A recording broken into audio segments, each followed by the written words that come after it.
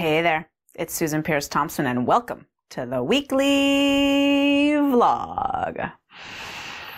All right, it's October 2020 and Halloween is around the corner. Now, if you don't partake of Halloween for whatever reason, not your holiday, not your custom, not your nationality, I think it's mostly an American thing, but I think it's starting to spread to some other countries as well. But anyway, then cool in the gang.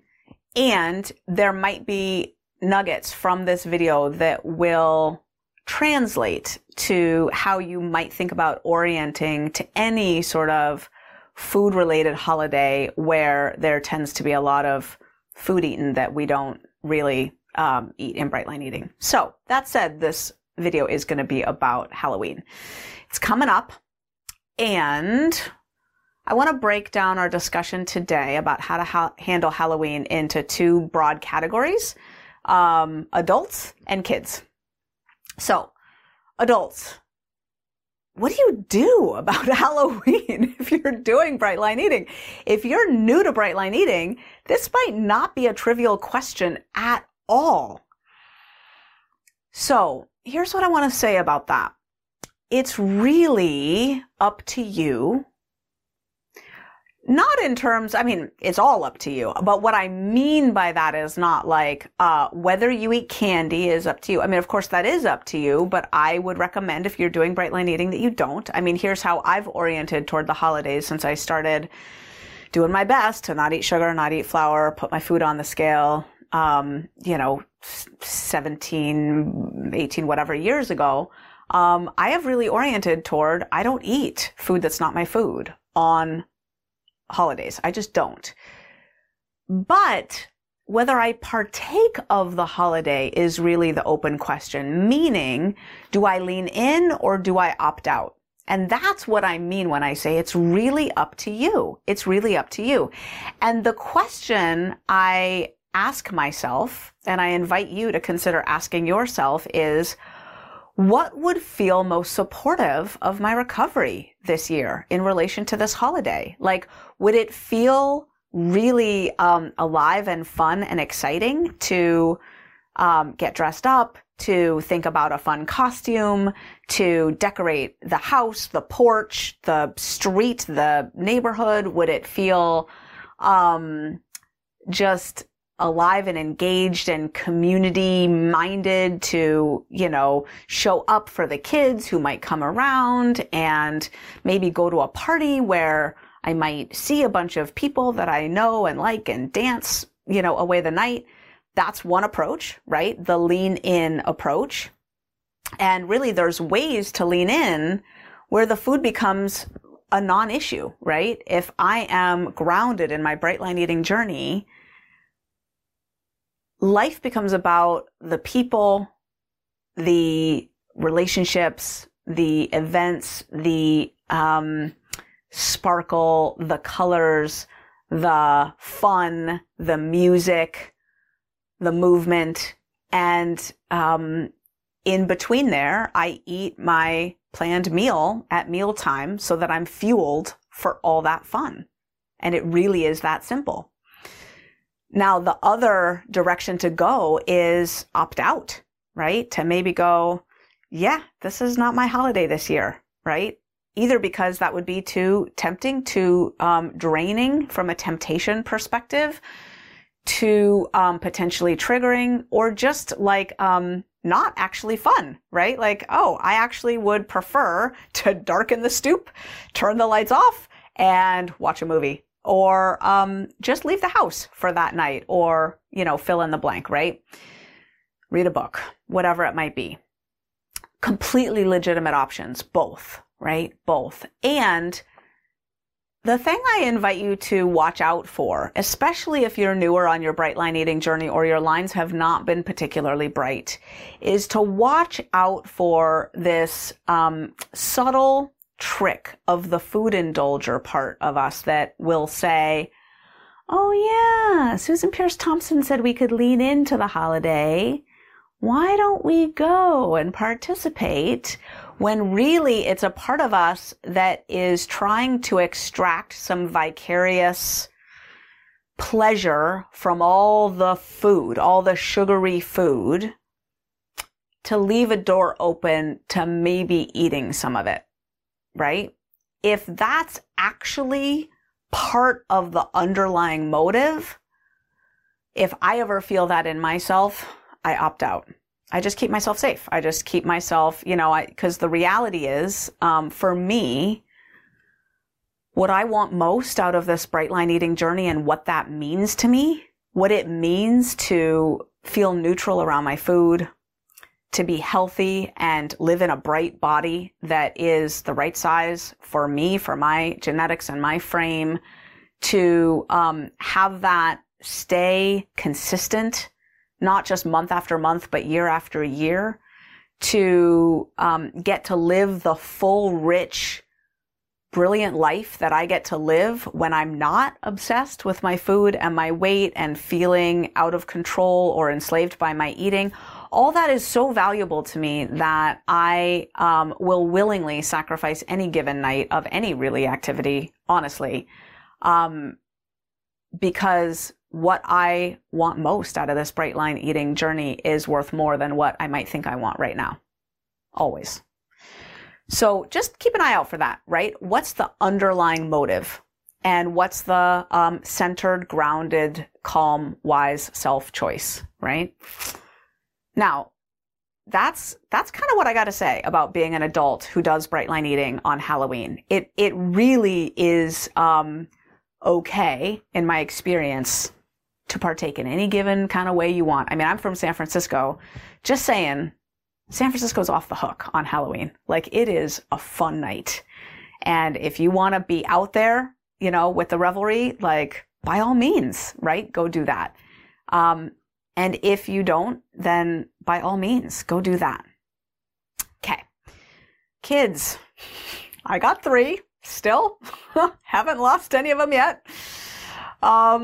Yep. Okay. Kids and Halloween. It's tricky. It's tricky. You might be surprised to learn that I am actually of a mind that I do not deny my kids a big sugar binge on Halloween. I don't begrudge them it. I don't give them any grumpy energy about it. They get all their candy. They sort it. They gloat over it.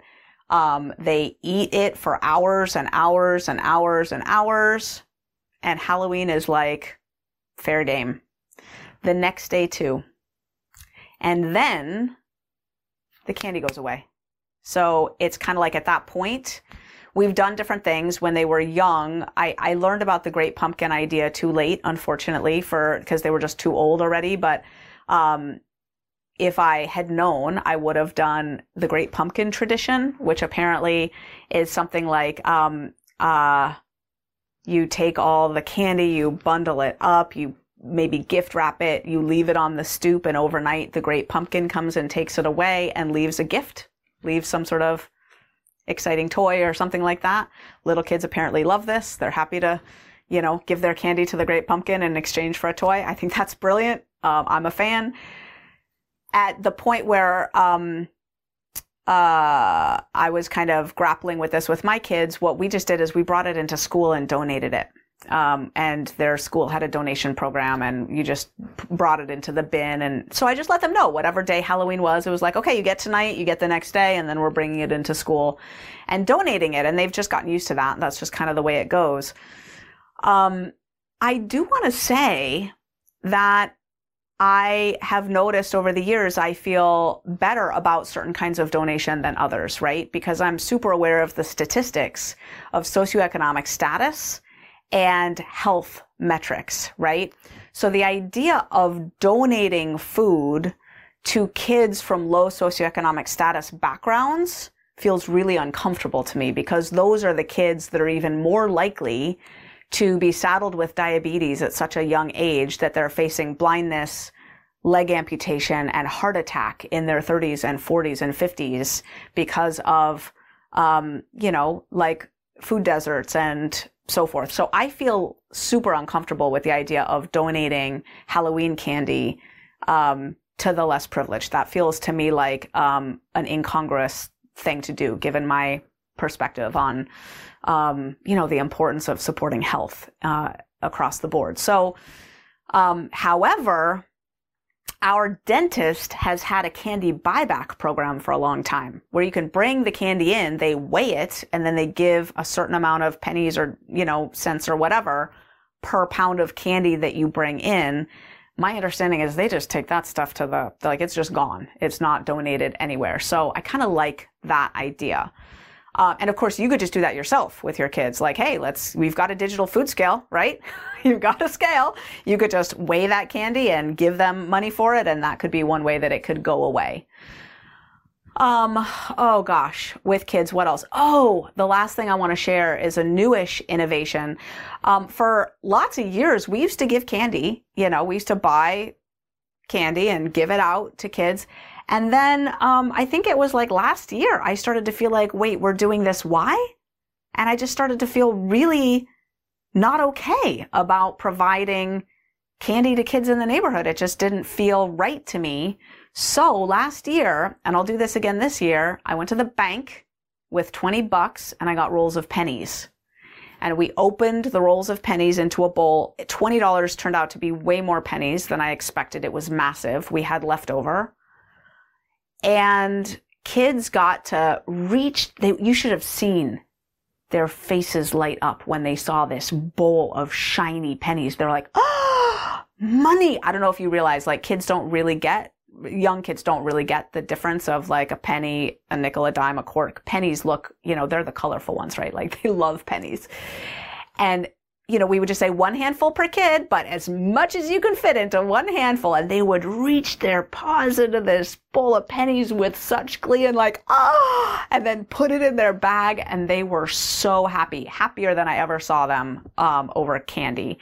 And I felt really good about giving away pennies in a way that I did not feel good about giving away candy. So, just wanted to suggest that as an alternative as well. Yeah. Halloween in America marks the beginning of the succession of food-related holidays.